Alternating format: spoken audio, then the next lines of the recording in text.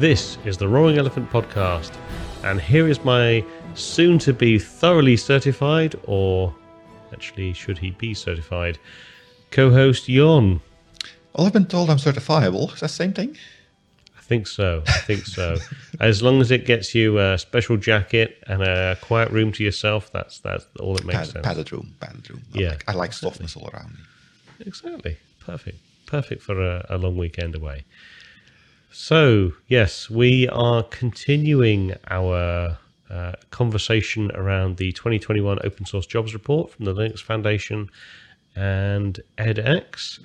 And we're getting into the second half of this now, and it is the training and certification part. Yeah, maybe just to get it off my chest, it's clear that these two organizations have built this report. The first part, which we talked about in the previous episode, was primarily organized, orchestrated, managed by the Linux Foundation, and this one has much more of an EDX flavor. Now, yep. I'm not sure if everybody knows EDX. Maybe spend a couple of minutes on that. Mm-hmm. It's a self-learn portal. That's what I call them. It's like a Coursera. You have O'Reilly does some stuff there as well. LinkedIn has some training courses now too. edX is kind of the same thing. It's a cooperation of a couple of universities in the US that have put their curriculums online, let's say. But there's a lot of companies that also jumped on that. I know, for instance, that Microsoft has a lot of stuff on there. Have a look at them at your own peril. But for instance, when I started in the whole big data world, I actually got my first real certifications from edX doing some Apache Spark courses. I remember that, actually. I remember you doing those. I was even a teaching assistant there. I was so good at the course, the teachers actually asked me if I could help other people. I remember. Wow, I haven't been on them for a while now. It's a long time ago because at a certain point, I mean, I do like these organizations because they are allowing people to build a basis of skills. Make sure you do good due diligence on looking who's giving the courses, if they're purely promotional or there's actually some interesting information in there. Because again, the Microsoft clip I just made, those are not the best ones I've done there, but there is a lot there, and of course they have some competition as well. But apparently edX sponsored this report as well, so good for them. Indeed. Well, we hinted towards this a couple of times through the actual through our previous session where we were talking about the shortage of open source professionals. Shortage of open source professionals. Wow, it's actually quite difficult to say. And how that is affecting the job market, how that's affecting hiring managers, and what people are doing about it. And a big part of it is the increased focus on the development and training and certification of both new employees and for those employees that people are looking to hire, and for existing employees in terms of retention.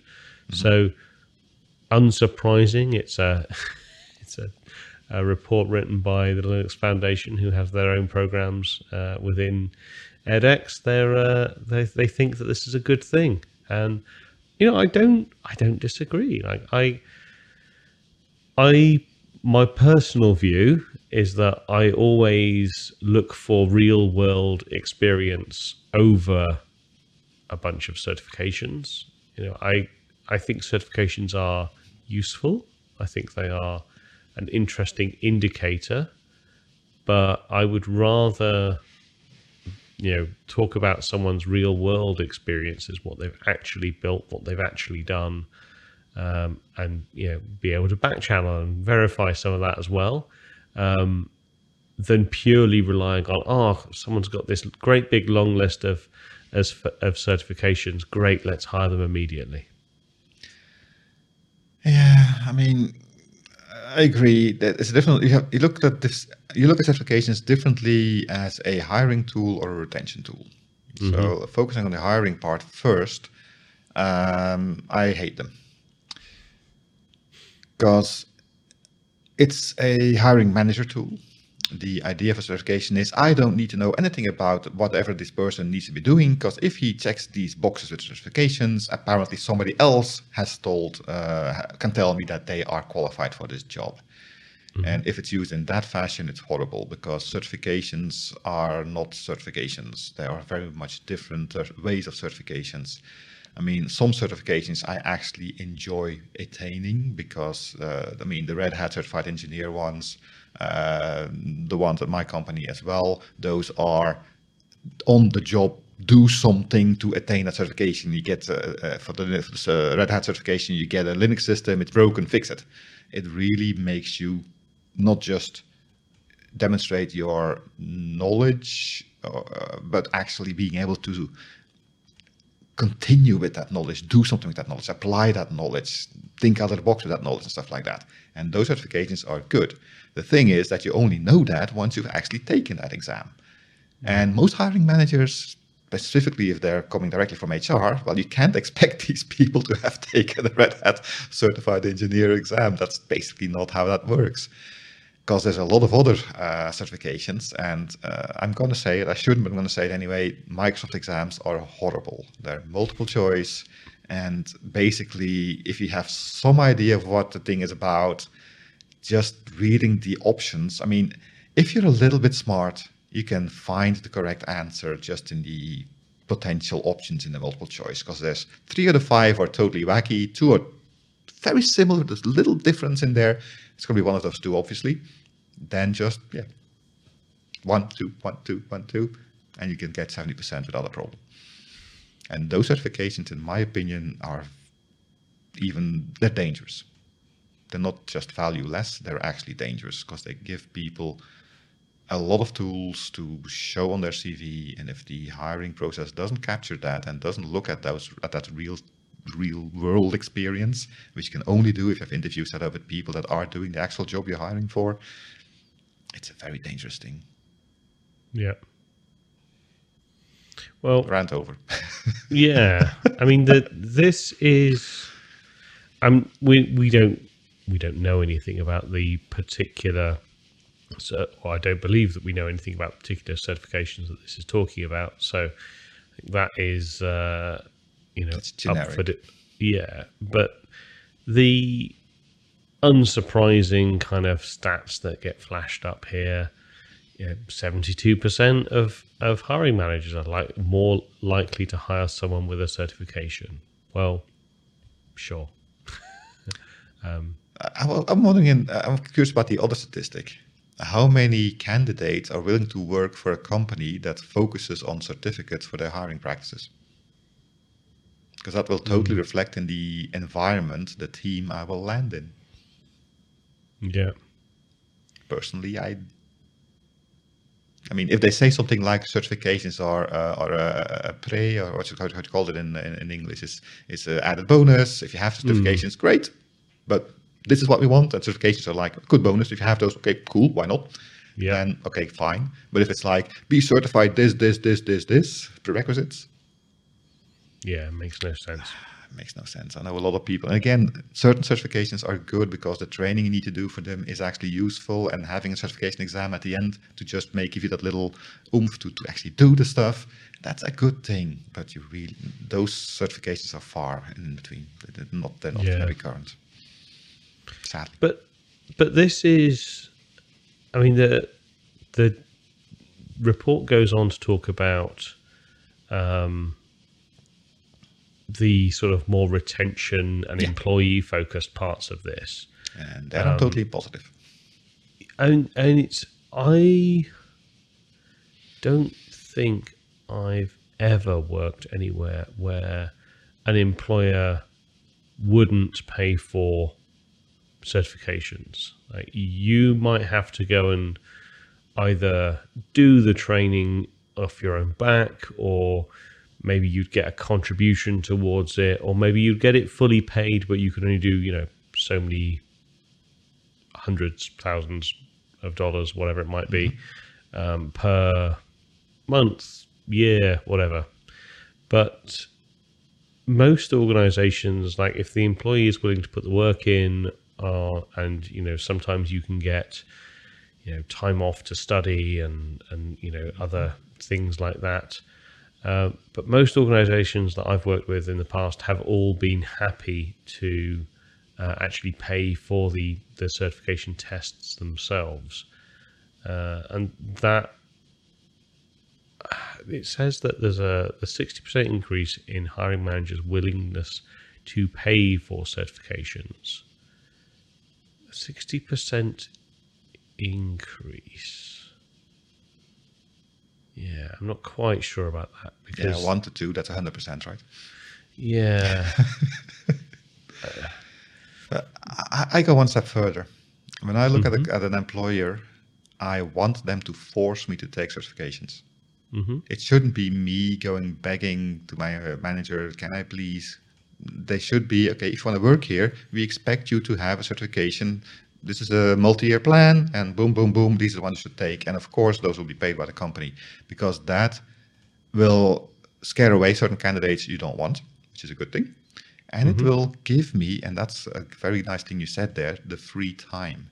Because if it's something expected of me, the company can't begrudge me if I just block a week in my calendar to do the training for that thing. Yep. And that's a big problem. We talked in the last episode about how we need to upskill people and things like that. And every company I've worked for in the last decade was very happy. Yes, training is important. Please train. And we'll give you money. You can go to training courses, no problem. Cool. Can I have Friday afternoon off so I can do this? Oh, no, we need you. And that at the moment is the biggest blocker, I think, for that skill gap to be solved. You hire people, you need them, you finally found somebody who can do the job, and then you have to kind of spare some time away so they can actually do the training to remain that positive force.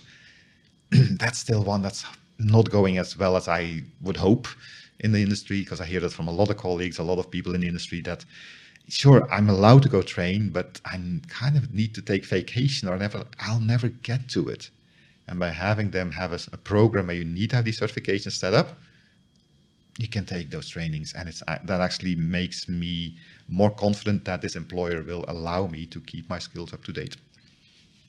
Yeah. I think that it's echoed by the stats that you see here. 92% of hiring managers report seeing an increase in requests for training in the past year. 88% of hiring managers report a willingness to pay for certifications. Like this has become more and more important, and I think it helps that the courses and their availability have become a lot more mainstream over the years. On demand. Yeah, on demand. Like you don't need to. Oh God, you don't need to go and deal with wrangling a whole bunch of going to a physical location, taking time to sign into a particular course at a particular place. I must admit, I had a good thing again for that time boxing perspective. Yeah, true. And I must admit, I have gone to some courses in some fairly spectacular locations over the years, and I had some quite nice trips out of them. So I can't totally say that wasn't welcome in some way, shape, or form. But for the most part, yeah, on demand, being able to do it at a schedule that suits you rather than having to do everything in a particular 1 or 2 week block. For some people is far more beneficial. Yeah. But again, the whole idea behind certification should not be prove that you know this thing. It should be, here's an opportunity to learn something, and you get a nice little bonus at the end if you take the exam. Mm-hmm. It should be all about the learning.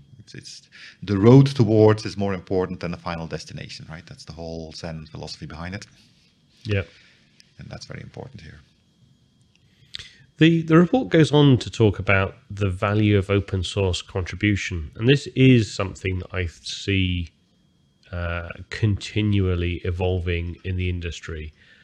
You don't need to look back too far to see a lot of organizations that were really struggling to still figure out how they could retain all of their very, very sensitive, very important, very highly patented IP, and yet their employees were really wanting to contribute to open source projects, and they themselves as an organization were consuming open source software and would benefit from contributing some of that code back, so they didn't have to continually patch and maintain and do horrible things themselves. I do think that this situation is continually improving. I think more and more organizations are realizing the need to allow their developers to contribute back to open source. I don't think we're fully there yet. I think there's still work to be done, but I do think it is incrementally improving. I'd agree. I would also add that it also depends on the kind of job. I mean, for anything that's development, yes, this is something that should be allowed. And of course, for keeping IP, you should always keep some secret sauce, I guess. It doesn't all have to be in the open, but a lot of stuff, just the glue code, the connectors, that stuff should be able to open source it. But there are a lot of other parts of the organization, other functions where this is less important. And I'm specifically thinking about my own job. I'm a solution architect. I'm in pre-sales. For me, committing to open source is less of a... I mean, it's fun if I want to do it, but I don't feel like I should require it for a position. It's for a developer, you might say, yeah, this is a requirement for me. I need to be able to keep in the in crowd and be seen as a respected developer and do my things. For other functions like pre-sales, I think it's less of a mandatory thing. But if the employee is valuable at that point and is willing to do that, there should be some room to allow for it. Yeah, I mean, I work with subject matter experts in a particular field or a particular area who have contributed back to that project, and RSEs in a pre-sales capacity. It just, are they contributing code all day, every day? No, of course they're not. But the odd tweak here, the odd fix there, the odd thing that they come across, and it depends on so much. It depends on what's their background. What background do they have that means that they're even able to contribute to open source in the first place. Not everyone has that kind of background, but it's where it's possible. And there's always something you can contribute. You can look at documentation, you can look at a whole variety of things. It's not always about hacking away at code. Yeah, but there's also the maintenance aspect. I mean, if you commit code to a project, you kind of also agree to maintain that code. And if something changes, to modify it. For developers who are developing, they're probably, whatever they contributed, still developing on that thing anyway. So it's just part of the thing. For a solution architect, you've had an interesting project, you built something to make the project work. Hey, I've got this nice bit, I'll just dump it in there. But sure I won't have any time to maintain it. There's a difference between contributing and committing. Like, you can contribute a whole bunch of stuff, right? May not get committed to the actual project. Fair enough. I'm talking about stuff that actually does get accepted into upstream, and therefore the project itself takes on that that wider longer term. For myself, I kind of made a decision to not contribute to the projects directly, but if I did something cool, I write a little blog. And that's not on the Roaring Elephant blog. I have multiple things on the internet. I don't do it often, but sometimes I have something fun, and if people find it, that's great. Fair enough. Well, the next kind of piece that really caught my eye was there's a figure 6 which talks about why professionals choose a career in open source. There's a beautiful rainbow graph depicting 54% of professionals started their open source career because they are passionate about open source, demonstrating this work is more than just a job to them. And 58%, so slightly higher, chose a career in open source because open source runs everything. It's a bold statement. But if you read the text, then the top one, the runs everything, it's more from the point of view, which I mentioned in the previous episode, where if I specialize in open source, I'll always have a job because it's everywhere. It's always been a skill that's going to be required. While the first one you talked about, the second highest scoring one, the passionate about open source, is a totally different view, of course. But together, I can see why those two are indeed, the reasons why people do open source. And if you look at the graph, they're also miles ahead of all the others. Yeah, yeah. The sort of it doesn't particularly surprise me that the kind of third most common one is more opportunities to work remote. I think certainly previously that would have been even more prevalent. And I think, with the way the world has shifted, that's possibly a little bit less of a focus because there's a lot of that everywhere. Yeah.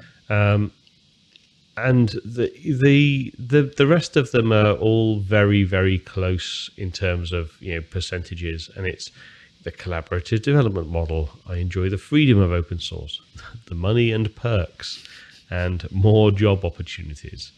And they are all 25%, 25%, 24%, 22%. So they're all sort of in that mid-20s kind of ballpark. This does kind of conflict with the beginning of the report. Here, money and perks are seen as less important, while it's apparently the only tool people have to keep their people inside, which would indicate that it is not that unimportant. I think it just reinforces what we talked about earlier. It reinforces the fact that only 24% of people are in it for the money and the perks. No, I say that of everybody who's in it, 20% of the reason they're in it is the money and the perks.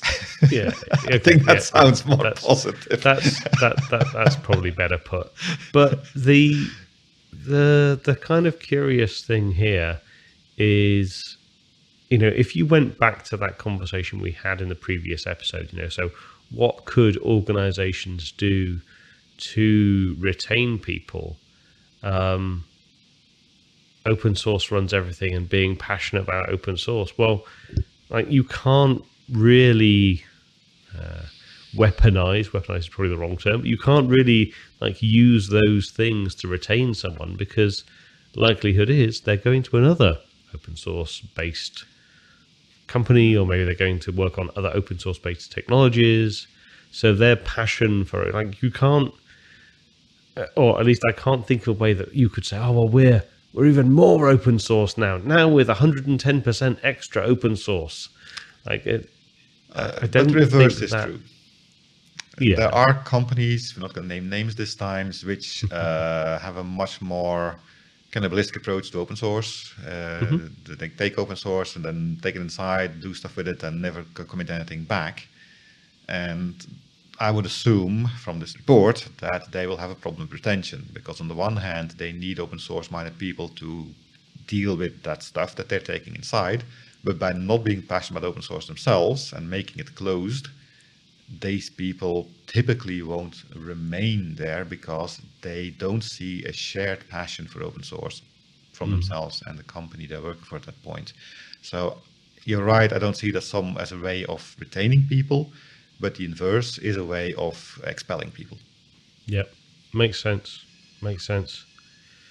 So again, kind of moving on a little bit, there's a really interesting stat I quite like. 50% of professionals ranked the ability to architect solutions based on open source software as being the most valuable skill, with experience contributing to an open source project close behind at 48%.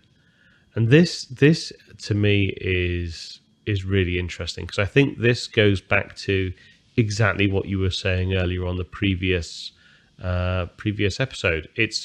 It's not purely about what you know about a particular technology or how you understand a particular technology, but it's about how you can build a solution out of a number of different components to solve a particular problem. And those two skills are related, but they're actually quite different. And I can absolutely see why, in my opinion, I would be looking for, I would be expecting almost a higher percentage of people being able to focus on the architecture of solutions rather than just anything else. But that's me. That's my particular focus. Yeah, I've got a bit of a question there with the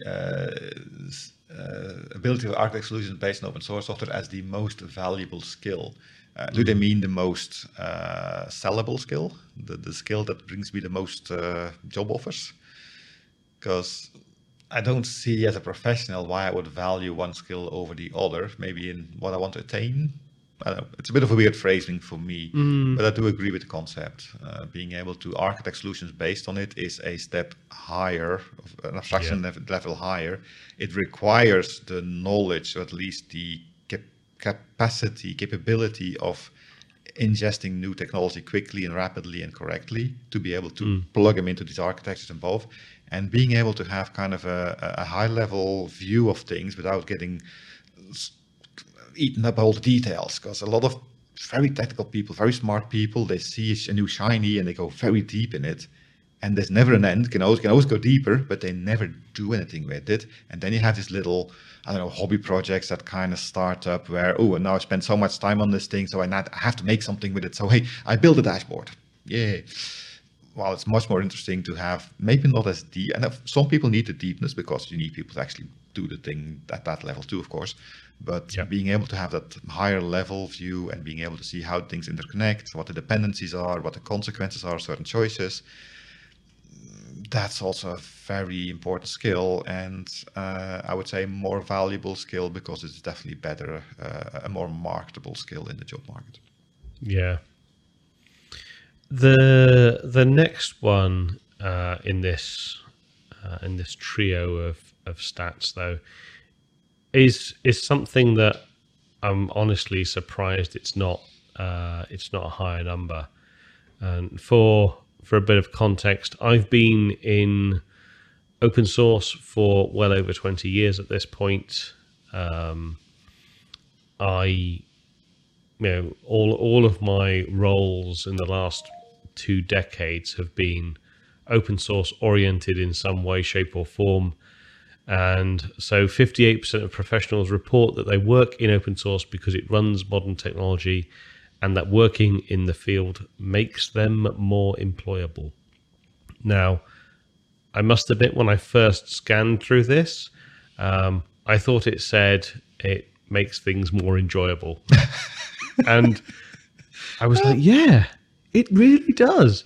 And I mean, I would actually stand behind my inability to read there. I really do think that open source is a fun, interesting, dynamic, and always rapidly evolving kind of part of the tech world. And whether you're, regardless of what part of the open source ecosystem you're looking at, I'm personally far more interested and excited about what's going on in a whole variety of open source areas than I am about the majority of what I see going on in what I think of as the proprietary world. So I just thought that was kind of a fun misreading. Yeah, but it's an interesting statistic there, because I think it's also fairly recent, because for a long time open source was used when projects need to do things on a shoestring budget and there wasn't any money to buy the good stuff, but you could have this download somewhere and somebody will make it work. So for a long time the open source things were done as ghetto stuff, really low budget, I have no resources, I need to make this thing work, so let's do it open source and make the best of it. That has clearly changed. I mean, open source has been a driving force now in the world. It's no longer the ghetto, it's the top of the line these days. Commercial software is scrambling to keep up with open source these days. Yeah. So that is definitely a change there. Now, making it more employable, we talked about this in depth already, it's not going to rehash that one. Making it more enjoyable, I think that also depends on the kind of person you have. Because if I step outside of my little bubble of reality distortion, I do like the term, then I do encounter sufficient people who are risk averse. Because any kind of step into open source entails a little bit of risk, not in the, oh my God, maybe it's not going to work, because that risk is valid always. Even if you don't do open source, there's always possibility there. But the risk of maybe I need to admit that I don't know something. Mm. Because with closed source software, they have a slower cycle of innovation, less releases. You read the manual and you can say, no, I are an expert. With open source, you never reach that point. There's always something else, something you didn't read, you missed, you didn't fix, you didn't make the connection or something like that. It is a living, breathing animal you need to chase all day long. And that's what makes it enjoyable for some people, but makes it a very big dragon for other people. And particularly, and this may just be my own small sample bias, but enterprise architects have a large dose of that. And from one hand, I can understand it, because if they make a mistake, it's very visible, it's very career threatening perhaps. But there's where I still see a lot of less and less. But if there's one layer in the whole IT that I can pinpoint as being the blocking factor more than the CTO and the CEO at this point, is enterprise architecture. And that's again related to this whole, we talked about this earlier, being able to architect things based on open source, a very valuable skill and a fairly rare skill still today. Yeah. Well, there's one more piece of this puzzle just as we wrap it up, and that is diversity, equity, and inclusion. And it's a big part of modern hiring, and it's kind of disturbing that there's such a delta between what employers say that they're doing and what professionals say at those organizations say that their company is doing, or what they believe their company is doing. Do you find it unexpected? Sadly, no. I think I do think it's good that employers are ahead and are setting the standard, and I do think it's great that it's 98%. I would really hope that it would be 100% in this day and age, but it's not. So there's still work to do. I mean, the church is an employer too, right? Catholic Church. Sure. I don't know how much open source they use. If you're listening to this podcast and you work in the Bible's church. open source, isn't it? Yeah, there you go. Oh God. Yes. So the thing that I think is problematic about this is that if you've got 98% of employers saying that their company proactively encourages diversity in hiring, and only 75% of professionals at that organization say that their company proactively encourages diversity in hiring, well, who do you think does the hiring? Is it this nebulous thing called the company, the employer? No, it's not. It's actual people that do that, the very professionals that we're talking about. So, like, if a company has a policy and yet a reasonably significant percentage of people either don't recognize that policy, don't understand that policy, don't know that policy exists, like, then it's ineffective for that percentage of people. And that's nearly, well, yeah, it's nearly 25% of professionals basically don't believe in that, or don't believe their company is doing that, which I don't know. I just, as a hiring manager, I struggle to believe that in this day and age. But that's the numbers, that's the stats. Yeah, I think there's also a bit of old world stuff in there. And just anecdotally, I've been binge watching Yes Minister yesterday, and there was an episode there about gender equality, and the main message there was, in principle, we all agree we should have equal opportunity stuff, but in my department, of course, I can't. And I think that still is valid today. The employer as a entity, organization, of course we want to have equality and all the rest. Yes, we see all the positives. Great. And then that filters down, and then you will get some harder nuts to crack, literally, for for people saying, yeah, I agree that, but in my department, obviously we can't because, and there's gazillion reasons people will throw up at that point. I mean, let's be positive. Let's for a change, I'll be positive and see it as a growth. It's going up. It's going the right direction. And at a certain point, it's going to go too far, and it's going to be the pendulum. And let's see if it swings out of control or goes to a nice, correct median somewhere. But it's going the right way. Let's call it that. And I mean, the wording is very specific. Proactively encourages diversity in hiring. We're not talking mandating. We're not talking, anything excessive here. We're just saying proactively encourages diversity in hiring. Now, you could argue also does that, right? Yeah, I guess, but I think you're right. The 10% increase year on year.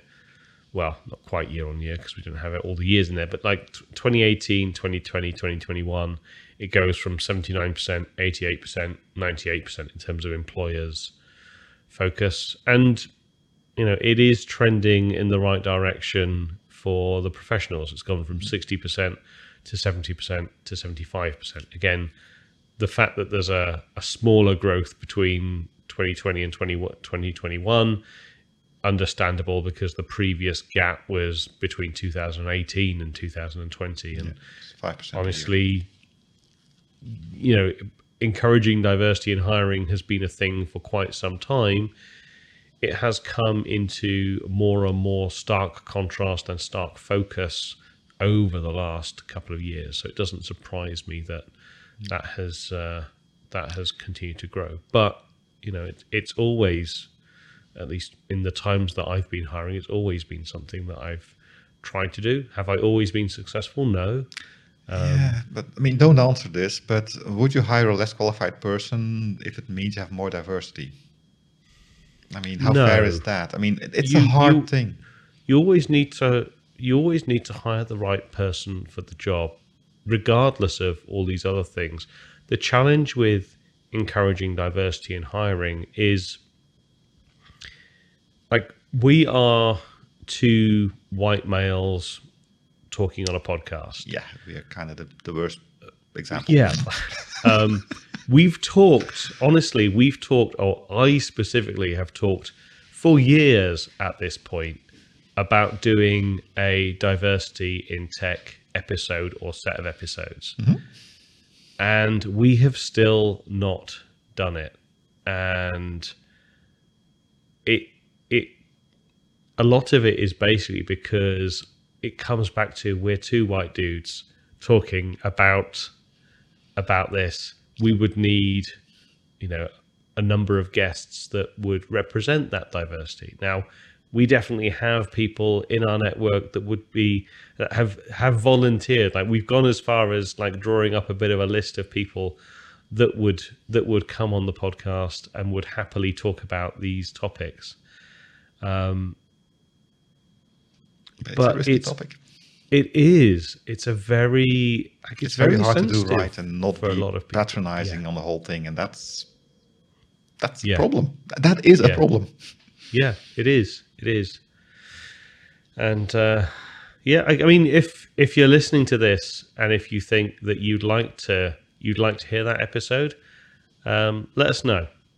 I'm genuinely interested in our audience's thoughts on this and whether they'd like to hear us put something like that together. Because, as I say, I've been talking about this literally for years at this point. It's been on the list of things we want to do for a long time. Yeah. Anyway, just going back to the graph there, the delta, I think, will always exist because the employers are marketing the positives and the professionals are experiencing the negatives, and they have a bias there. So there's always going to be a delta there. It just hopefully will shrink over time. Indeed. And really, that's, for the most part, that's it. The conclusion, maybe I was a bit too negative when we started this in the previous episode, I remember reading it and thinking, oh God, this is all very, very doom and gloom. It's not all doom and gloom. I do think, as we've gone into this in more depth, and especially as we've spent some time talking about it, there is a lot of positivity here. There is a lot of good news here. There is a lot of things that I think those of us that have spent time in open source can be proud of, the fact that we're part of this movement, this evolution, this revolution, maybe. God, but there's still a lot of work to do, and there will always be, I think, a lot of work to do. Like, this is it, much like open source itself. This is never done. Like, we're never done with. Oh, we've fixed open source jobs. Like, it's all sorted. We fixed open source. Yeah. Yeah, it just doesn't happen. I don't think we reached a point in time where we're no longer the pioneers. We can now kind of sit in the pub and show the battle scars and talk about the old days where we had to fight for every scrap. Now it's arrived. It's there. It's going the right way. It's having a positive effect on culture, on economy, on government. Life is good. My God. Indeed. And there's Jon ending on a positive note. Yes, I just noticed that. Let's unless you have anything else to add, let's quickly put a cork in this one. Yeah, let's wrap it up. All right, then that's all the time we have for today. You can support this podcast. You can become a Patreon. Contributions do help us keep this podcast running after all these years. We are on YouTube. You can like, subscribe, hit notification bells, and more importantly, see all the nice graphs we've been talking about in these episodes. If you just do the MP4, you're missing all that goodness. I spend a lot of effort on this video stuff. Please throw me a bone. You can go to www.roaringalpha.org. There's links there to the Patreon page, YouTube page, and other stuff about the podcast. You can follow me on Twitter using the @RoaringElephant tag, and you can send feedback by email to podcast@roaringelephant.org. Again, if you have any feedback regarding our potential equality show, let us know. If you want to be on that episode, let us know. Reach out, please.